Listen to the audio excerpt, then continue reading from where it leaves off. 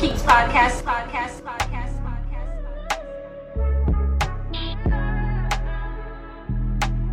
Welcome back to another episode of the Play for Keeps podcast. I'm Cameron Hay at Camera_Hay on Twitter. I'm of course joined by co-host Drew Williams at Dope is Drew on Twitter. We have a special guest on this episode of the Play for Keeps podcast. Denver Nuggets. Can we can still say rookie forward, can we? Or is this like your second season now since it's like we playing in October, September? See, I still got rookie duty, so I'm still a rookie, I guess. All right. Rookie forward, Tyler Cook at IMTC25 on Twitter. How you doing, Tyler? Man, I'm good, Just trying to stay sane in this bubble, bro. So. Yo, man, how's life been in the bubble other than, hooping and all that? What have you been doing to keep busy when you're not working and preparing for the opponents and everything? So a whole bunch of shit, honestly. I'm still in school now, so I take classes. I take 2 online classes. I listen to a whole bunch of podcasts, including this one. Listen to a whole bunch of stuff about investments, real estate stuff. Just a whole bunch of stuff to try to keep my mind occupied whenever I'm not on the court. So I just try to find any and everything I could do to, stay entertained and stuff like that while I'm in this bubble. I've been there for almost 3 months, so it's been tough. Real estate, is that something you want to get into after hooping, or while you're hooping? Is that something that really interests you? Yeah, definitely. Like in the near future, in the next, couple of years or so. Obviously, you got to have the capital to do so first. So I'm, trying to stay on the conservative side of all my investments really until, I'm comfortable financially and I got all my other stuff taken care of. But yeah, that's definitely something I want to do. I don't want to just have one stream of income. So do whatever I can do to try to, create wealth for myself, my family, and all that. So for sure. Is that what you are? Is that what you went to school for at Iowa? Is that something that you're? No. Hell no. I still don't even know what I went to school for at Iowa. I studied communications, which is just a bunch of writing and speaking classes and stuff like that. So, yeah, it was, just like more high school basically. For real. All right, good. Bro, talk about how different the bubble has felt now that they've allowed families to come in. Does it feel like there's a little bit less tension or not really? It definitely feels a little bit less like a bubble now, which is a good thing. You see people like families and stuff walking around. You got kids walking around this place now. So, it's definitely more comfortable now, I'd say. I had my parents up here for a few days. They since left. But it, I would assume that everybody else said the same thing too. Everybody likes kind of having fresh faces around and stuff. You see all the players, 5-10 times a day each, so it's cool seeing some different people around the bubble. Has this given you we've seen people say this is like AAU kind of, and like you're walking around this suite or campus and you, like you said, you're seeing other players every day. How different has that been, like seeing your opponents or even just other NBA players on a day-to-day basis and knowing you were going to have to play against these guys? Yeah, it's crazy. Like I remember after game 1 of this series, we came back. We obviously lost by a ton. We get off the bus and we on the elevator with like the Clippers team. Like they just waxed us an hour ago. You know what I'm saying? Now we're on the same elevator with them, all going to the rooms. So it's literally just like AAU. We all stand at the same spot. But it's cool though. You get to see, guys, really in a comfortable state. You don't got to worry about media following you around, a bunch of fans and stuff like that. So you really, see everybody for who they really are in this bubble. So it's pretty cool. Yeah, it's just a whole different environment than what you probably are used to. For sure. I'm about to ask you a real important question. I know this one probably going to definitely get you to talk your shit a little bit. You played on a Chaminade team that is one of the most loaded teams, if not the most loaded team to ever play in Missouri, your 2015-2016 Chaminade State title team. Right. Where do you feel that team ranks amongst the greatest teams ever to play in Missouri? With the amount of Division I guys that you guys had. How many guys went D1 off of that team? I want to say 5. I think it's 5. Yeah, Myself, Will, Jay, Mike, Jericho, who else am I missing? Carrington, Davis. That's 7. Oh, 6. 6, whatever. Yeah. So that's Yeah, we was deep for sure. So how do you feel as you guys ranking amongst the greatest teams to ever play in St. Louis, Missouri? You think you guys could beat anybody? For sure. Absolutely. I'm putting us number one.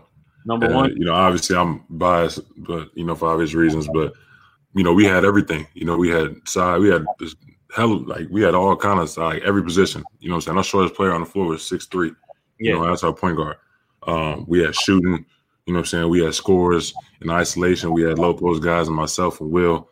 You know, we had everything, you know what I'm saying? Athletes, all of that. And especially that 2015, 2016 year, like, we knew how to win ball games too. It wasn't just like we was talented young kids. Like, in terms of high school, we was vets. You know what I'm saying? We was in our primes in high school. So I'm taking us over any and everybody. I'm not saying like it'll be a good game, especially with all the Brad's teams. Like Brad was cold in high school. You know what I'm saying? Cam, B-Shot, you know, all those dudes. You know, it was cold too. But I'm taking my team over everybody. As expected. Yeah, no, I feel that. I got to. And it'd be different. Like if my team was like okay, and I felt like we would lose, I'd say that. But I'm not. Yeah, I'm not. I don't think it's too many people that's gonna beat us. Did y'all lose it? Y'all didn't even lose a game inside of Missouri. You see? No.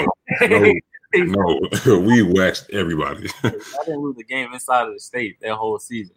Nah, yeah, it got ugly when we played at home. Yeah, facts. I remember I came to see y'all play Ritter in y'all shootout at Chaminade. Yeah. And I remember the first game y'all played them earlier that year was kind of like close. I think it went to overtime or something. Yeah, it went to OT because me and my coach had got into it. So he benched me for the fourth and overtime. You know, obviously Jaden had a great game, but because I was out, they was able to throw, you know, 2-3 bodies at Jay whenever they wanted to. So, you know, they took it down to the wire. We still got the dub. But, you know, after that, y'all know how St. Louis is. Everybody talking crazy, talking about Red about to beat us at our own crib. About like 40. It got ugly quick. Yeah, I remember it got ugly fast. I was in the car. I was like, yo.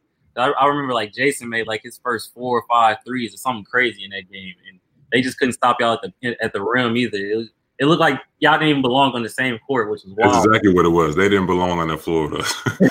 We was not going to play around. Because normally we played around with everybody. The game would be close for the first quarter, the first half. And then third quarter, you know, it'll be a 30-point game. We wasn't even playing with them that day. No, that was crazy. Got him out of there quick. Yo, speaking of Tatum, you guys obviously played together in high school and AAU. I know you were around him like on a daily, but did you think he'd be an all-star, like all-NBA player this early, or did you? No, I did for sure. And I'm being 100% honest with you. So when I first met Jay, we was in 8th grade, and that was my first year at Chaminade. You know, obviously he was already in the top whatever in the country. But then I seen this dude play for the first time when I was in 8th grade, and it was like he was head and shoulders above everybody. Like, it wasn't even close. Like, his skill set, you don't see no 14, 15-year-old kid doing the kind of stuff that he was doing. And this is before he could even shoot the way he shoots now. You know what I'm saying? He could still shoot the ball, but it wasn't like what he's doing now. You know what I'm saying? But you could just tell from an early age that, like, he had it. You know what I'm saying? And then on top of that, like, I always got to school early because I lived 30 minutes away, so I had to drive, you know, a little distance. So I get there early, and Jay coming in from the gym, you know what I'm saying? So, like, he not only does he have the skill, but, like, he works his ass off too. Like, from the time we were 14, 15 years old, you know, every day he in the gym at 6 o'clock in the morning, you know what I'm saying? So, and I was like that throughout high school, and he just kept getting better. And then by the time we was, like, seniors, I knew as soon as he gets to the league, like, he's, like, coming for heads off rip. You know, it's not like he ain't about to be no regular rookie. Like, that's why, like, when he, like, the playoffs in his rookie year, like, I expected that shit. You know what I'm saying? Because that's just what he'd been doing his whole life. So, yeah, I definitely knew, you know, from an early age that he was gonna be like that. Definitely. And you and Tatum, y'all both played for the Eagles, now the Bradley Bill Elite. Yeah. And obviously Brad went to Chaminade too. What do you think is the most important thing Brad has taught you personally? Really, the biggest thing that Brad taught me, and he didn't even say nothing to me, but it was just like the fact that he, you know, cared so much about pouring back into, you know, us, you know, in the city, in terms of giving us, you know, the best, you know, team and organization that we could play for. He was there, hands on deck, making sure that, you know, we was doing everything the right way.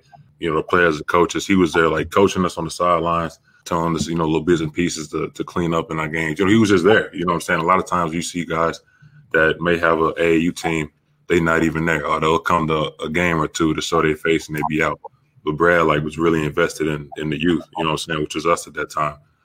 So it really just taught me to stay, attached, to stay tapped into, wherever you came from, and to make sure you're still giving back to those, to the younger generation. So that was dope, especially from a young age, seeing Brad, being there so much. At that point, I'm in 8th grade, and I didn't know Brad personally then. By 8th and 9th grade year, it was just dope because we had an NBA player coaching us, basically. You know what I'm saying? Right. But now you look back and see how important that was, because some of the stuff that he taught me, helped me get to where I am now. You know what I'm saying? So it was dope, and then obviously being able to play against Brad this year, swap jerseys and stuff like that, and to see how far we came from that point is dope for sure. A guy from your city of that stature and then become an all-star, goes to the league.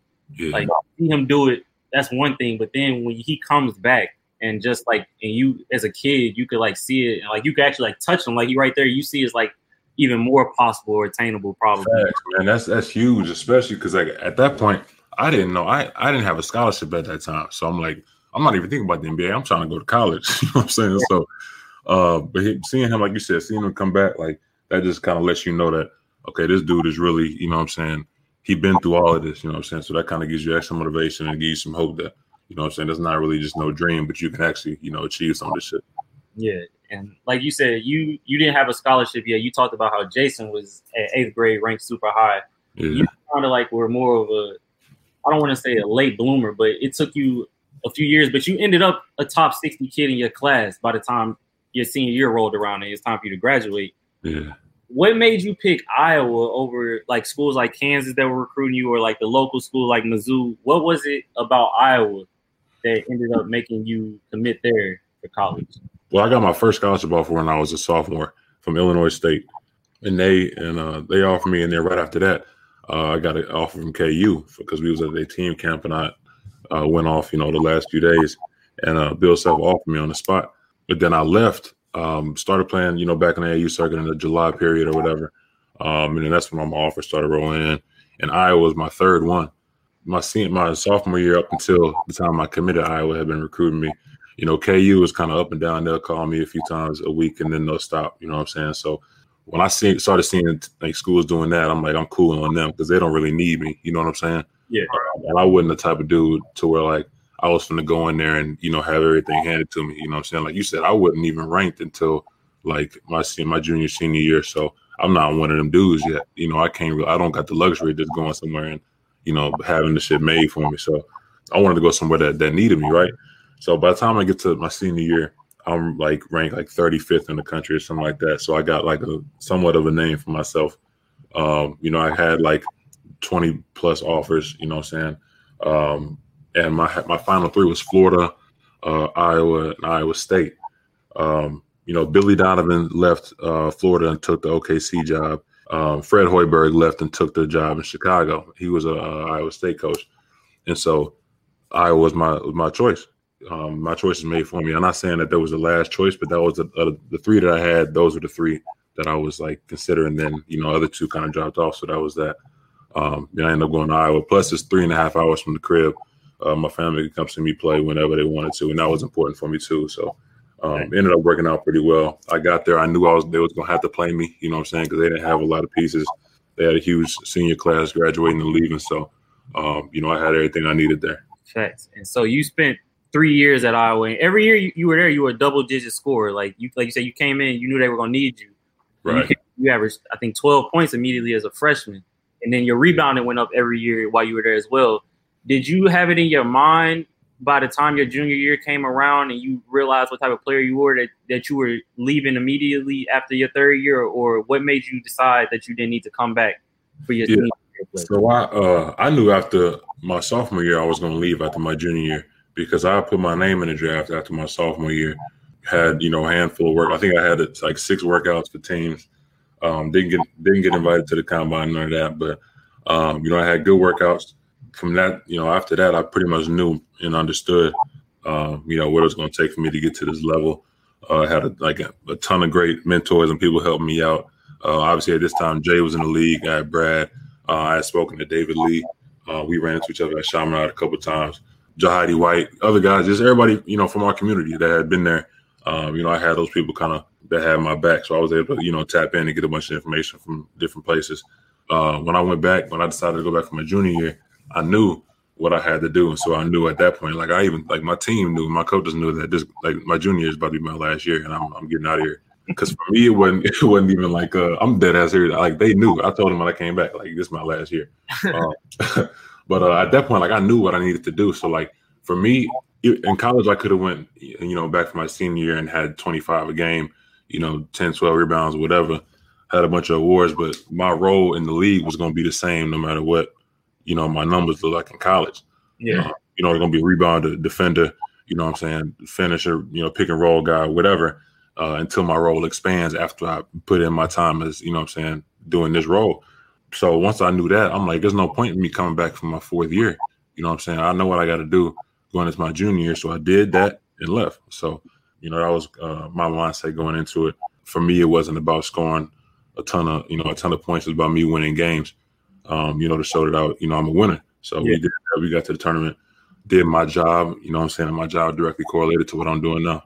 Thanks. And during your time in the Big Ten, before you had left to go to the league, like you played in the Big Ten, it's a Power 5 conference, one of the best conferences in college basketball. Yeah. A player, like, while you were in that conference, stood out to you the most, like gave you the most, like just stood out. You gave you the most trouble, or just like, do you remember just being a level above what you had normally seen before you had got to that level?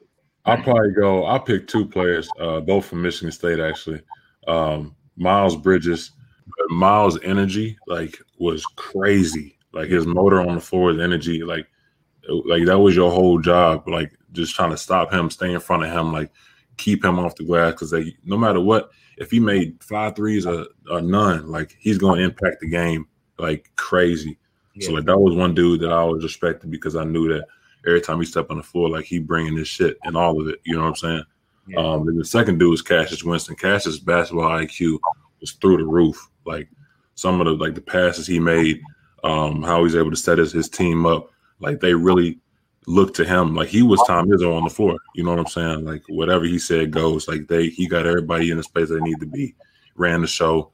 You know what I'm saying? Pushed the tempo every single time. It was like clockwork for him. So it was those two dudes I respected a ton. You know what I'm saying? Because I was never able to beat them. I got close twice, but I never could do it. But those two dudes were, especially together, like, it was a problem. And Bridges was he was in the same high school class as you, wasn't he? Yeah. He's in the same class, yeah. So you had seen him in high school as well. He is the same type of player every time you played him, even from high school through the time at Michigan State, or even more so at Michigan State. Like, everybody in high school, like, want to score the ball. So, he'd take more, jumpers, and, obviously he was always super athletic, but he wasn't the Michigan State Miles Bridges in high school. He was still, like, energetic, doing what he had to do, but Tom Izzo, like, brought the best out of him. So I played with him and Cassius, and against them before we even got to college. Cassius was in our class too. So they was both. They've been problems for a while. And so, like you said, you did 3 years at Iowa, and you knew you were going after your junior year, and everything has worked out for you because you made it into the league. Yeah. You started off the season. The first NBA team you were with was the Cleveland Cavaliers, correct? No, I actually I signed with Denver the night of the draft. I ended up breaking my ankle after the combine, like a few days after the combine. So I couldn't do any draft workouts. So Denver signed me the night after the draft. I went undrafted. They signed me, ended up being in Denver for all of training camp. And then like a week before the season, they waived me. Cleveland signed me off of the waiver. So I spent the majority of the year with Cleveland. And then once I got done with my two-way, I was traded to Oklahoma City G League team. So I played with OKC Blue for like a month. And then, the pandemic, happened, and then ended up signing back with Denver. So that's where I am now. You just had a crazy journey, first of all, throughout your season. And also, you said start off with Denver, you didn't really play with them, and then going to Cavs, playing with a team that's like a developmental team pretty much. A lot of young guys, like you said, Darius Garland, Colin Sexton, Kevin Porter, guys, and then yourself, really young, and now you're on the Denver Nuggets, who was a contender, and you're in the conference semifinals. Like, how much of a roller coaster has it been for you in your rookie season? Just going through those two different types of teams and expectations. It's nuts. Like I tell people all the time, like I don't know who else in the league. I'm sure it's plenty of dudes, but I've had the craziest rookie season ever. I done been on every single kind of contract. I done been cut, waived. You know what I'm saying? All of this stuff. But it was definitely a difference going from Cleveland, like you said, a developing franchise or developing team, to a title contender in Denver. It's definitely a difference. You just see, in like the day-to-day stuff. Obviously, we have all the pieces and stuff, but the way practices and games are ran and coached. The approach that the players take. The vets like we have here versus a super young team like it was in Cleveland. It was a lot for me to take in. I'm still trying to take stuff in and figure it out so that I can lead a situation, having learned and gained something. You know what I'm saying? But just to say the least, it's been crazy, man. It's been a hell of a first year, but I'm thankful that I'm here, though, man. A lot of people don't get here, so I'm just trying to stick around. With that in mind, saying how you're trying to stick around and you're grateful that you're here, when the season stopped and it got announced that it was going to restart, and like you said, Denver gave you the call to re-sign you for the remainder of the season, did it ever go through your mind of opting out like some of the other players did, like to choose not to play going back to Orlando, or was it always in your mind that if I got that call, I was going back down there? I was going to play, like, especially at that point, like financially, like I need to go play. You know what I'm saying? I just it was my first year in the league. Didn't even get a full year's worth of paychecks under my belt yet. But after that, I was like, yeah, if I get a call, like I'm going to play, like for sure. So once they called me on like 7 at night. I think it was like a Thursday or something like that. They called me like 7 at night. I was on a plane the next morning at 6 a.m. Like dog, I packed all my shit that night. I was on the plane like 12 hours later, dog. You flew straight to Denver, or did you go straight to Denver? That's crazy. Talk about the environment of the bubble. Does like the noise that they're like pumping in, does it really feel like people are there, or is it mostly? Hey, bro, it actually does. Like if you don't like it's crazy because like you look around, it's like 13 people in the whole gym, empty. But the noise is like it pretty much sound like authentic. You know what I'm saying? So just in the moment, like if you just locked into the game, like I don't like call myself chanting on defense with the crowd, like it's a crowd, and you know what I'm saying? Whole time it's the speakers, like it's crazy, but they did a good job with that to where I actually feel like you in the game and it's a crowd there. You know what I'm saying? So I actually just realized it like a few games ago, like towards the end of the Utah Jazz series. I'm like, yo, they actually got like this fan noise is real. Bro, it sounds crazy on TV, bro. Like we watch it and it sounds like a real NBA game. Like bro. Yeah, they did a good job. They did a good job with everything down here, man. The setup down here is incredible. Big ups to the league for doing that. It's dope. Speaking of that Utah-Denver series, in the first round, Jamal Murray, Donovan Mitchell. When you think about it, the most dynamic scoring matchup. You got to put that up there as far as like all time. Probably is the highest so far. 2 50-point games, bro. And they both had a 4. Have you ever seen anything like that where like two guys are going at it over time? Like it ain't just one game. Like they were going at it for games. Bro, that was like the craziest stretch of basketball I've ever seen in my life. Like hands down. Because like you said, it wasn't just one game. Like night after night after night. Like they was going at it, bro. Like, and the type of shots that Jamal and Donovan Mitchell was making, bro, it's ridiculous. That series cannot be forgotten. Like we gotta like steady remind people about what those two dudes did that 7-game series, bro. It was incredible. Like it's only a handful of people in this league that can do what they did. You know what I'm saying? That's the type of series that lets you know, like, okay, it's a difference between good and great. You know what I'm saying? Those dudes, that series is going down like all time, like one of the greatest series that you're gonna see. Facts. Like whenever they do the inevitable 30 for 30 or whatever on the whole bubble, there's got to be in there. That's gonna happen.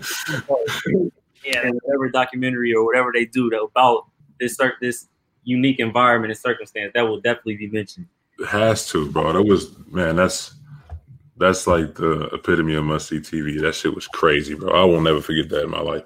Facts. Yeah, I mean, y'all were down 3-1 what was like the mood in the locker room, bro? Was everybody just like, we're gonna take it game by game, or was everybody aware, like, all right, we got a win or go home mentality? We gotta, Yeah, it was like we obviously everybody understand like when you down 3-1, it's very unlikely that you're gonna come back and win the series.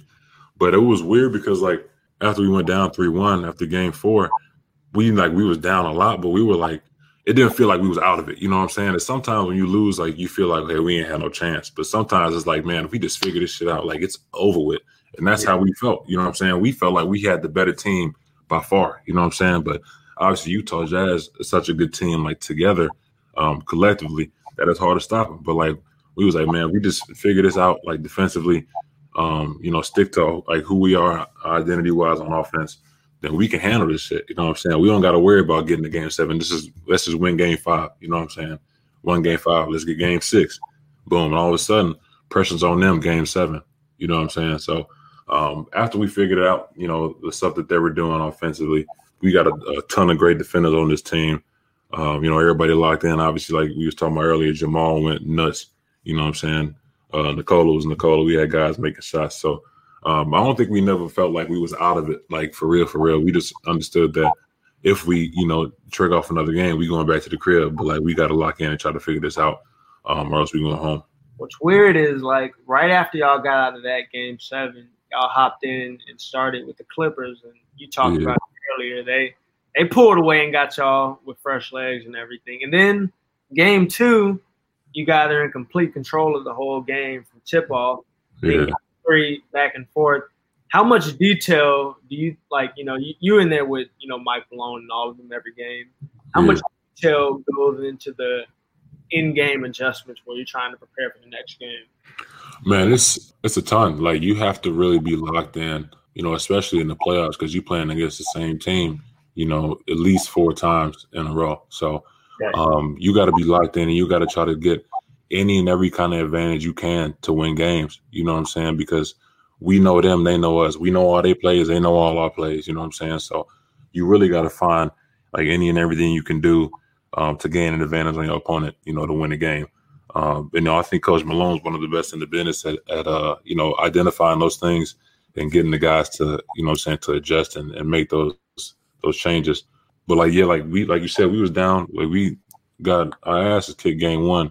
Game 2, we had to do. Came back, made, 1 or 2 adjustments, and boom, we up 20 in the first quarter. So it's like the little stuff, There's a whole lot of stuff that goes into a basketball game, but you figure out those few things that you can do, and they could change the whole dynamic of the series. So with the Utah series, like Drew said earlier, you guys were a 3 seed, so you guys were favored from the public, anyways, and everybody was picking you guys to win. And now you're coming into the series with the Clippers, where it seemed like everybody's picking them as like the team that's going to win the championship. Do you guys come in with a different type of confidence knowing that you came back from 3-1 already? Like, of course you guys thought you can beat anybody, but does that give you a different type of edge once you one of the few teams to ever really come back from a 3-1 deficit?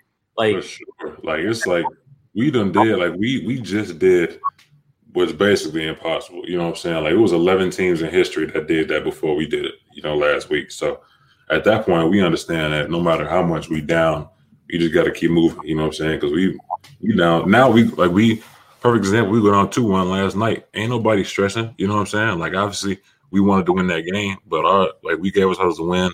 They made a couple plays that we didn't. Boom. We understand. We watch film today. We get better. We move on. Like it's not like we like damn, bro. Like it's shit over. No, like we. You know what I'm saying? Because what we just did against Utah, like there's no like stressing about this 2-1. We just like our mindset is we're gonna go ahead and even this shit up tomorrow. You know what I'm saying? So having been through that Utah series, like gave us a whole different kind of like mindset, in my opinion, at least moving forward in terms of facing adversity and stuff like that. 100. And like you just playing with this team that full of professionals, like guys that are, even though you guys are considered a young team, they made the playoffs last year. You're in the playoffs again this year, so they know what it takes to win and be successful at a high level. Right. Like the main thing you've been able to like take from this group in this time that you've been there, as far as that you'll be able to carry with you as far as being a better professional going forward. Is there been anything that you learned in this short amount? Well, you said you've been there 3 months actually with them, so it really hasn't been that short. But yeah, it's I was here for training camp, which is a long process too. So I know these guys, pretty well.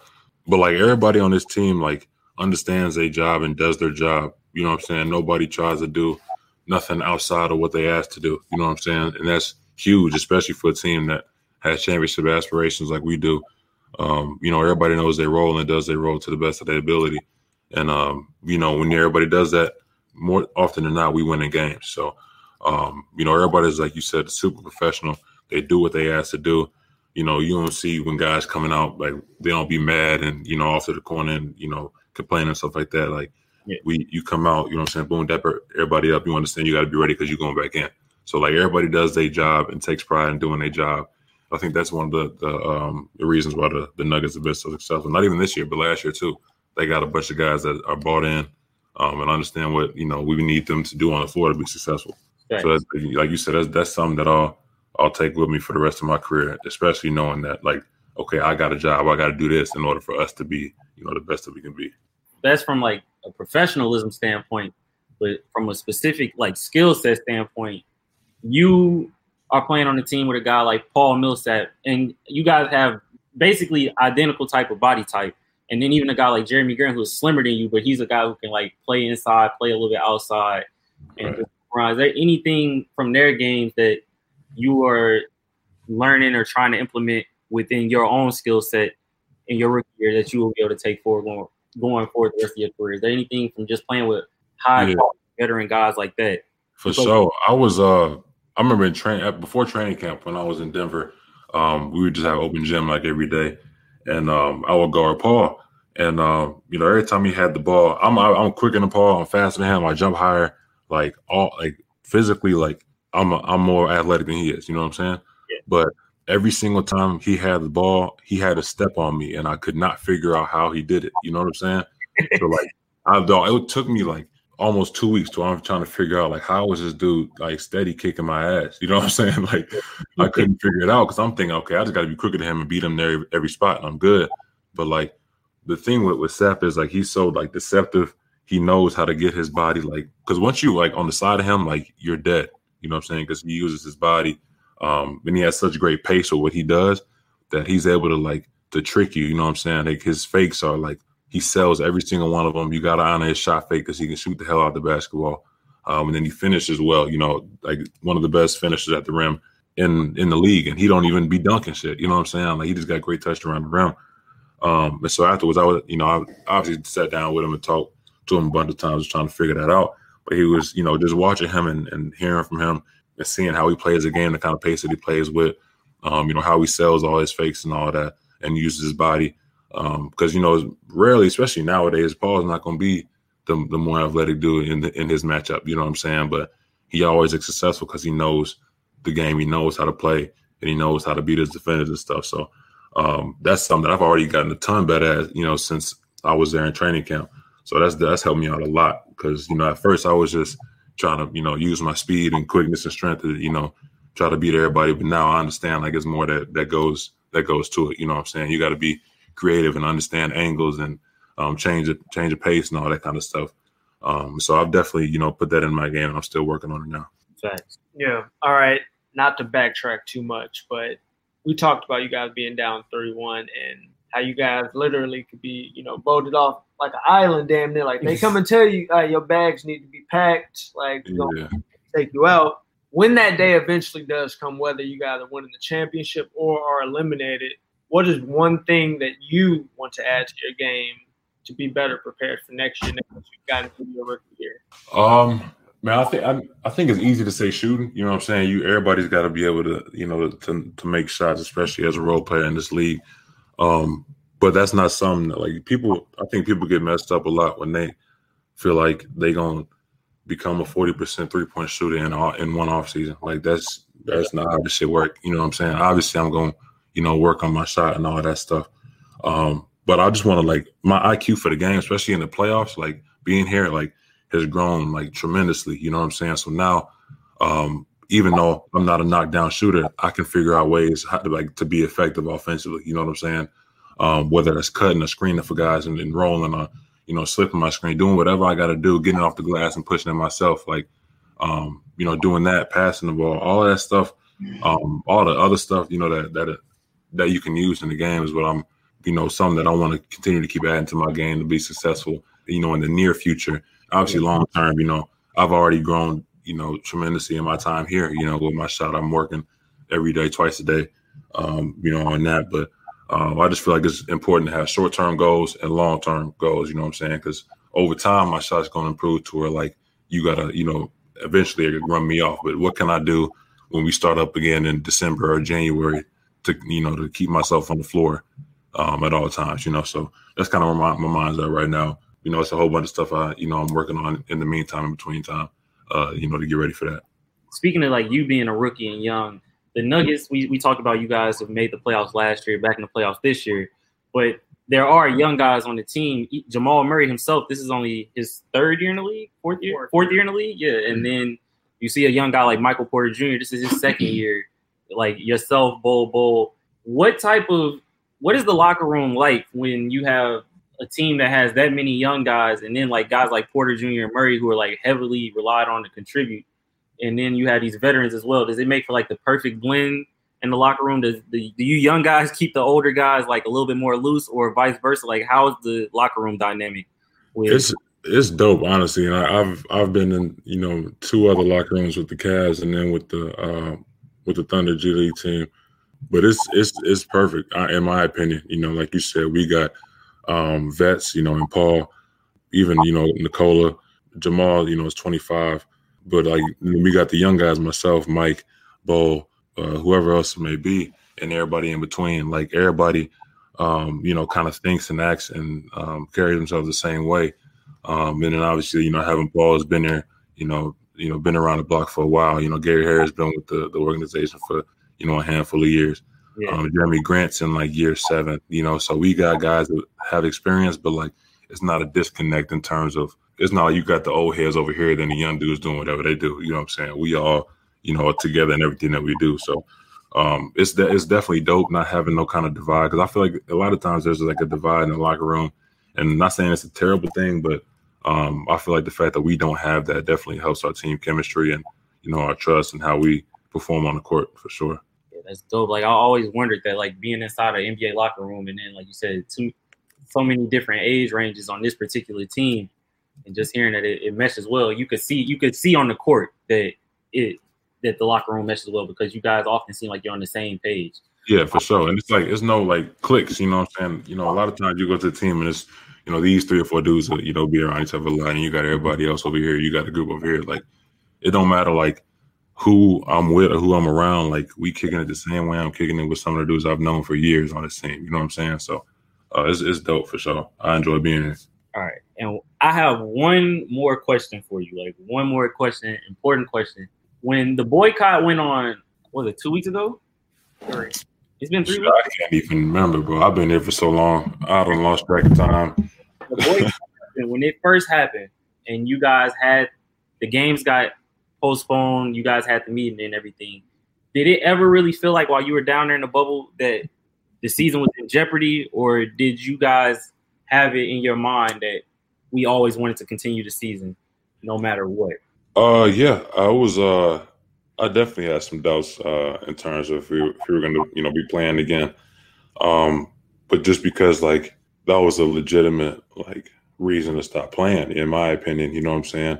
Not saying that, we should or shouldn't have continued to play, whatever. That's a whole different conversation. But there were guys that didn't feel like they wanted to play, you know what I'm saying? So even if it's half and half or whatever, if you got guys that don't want to play, then as a league, you got to honor that. You know what I'm saying? Especially in a time like this when there's, such serious matters going on around the world.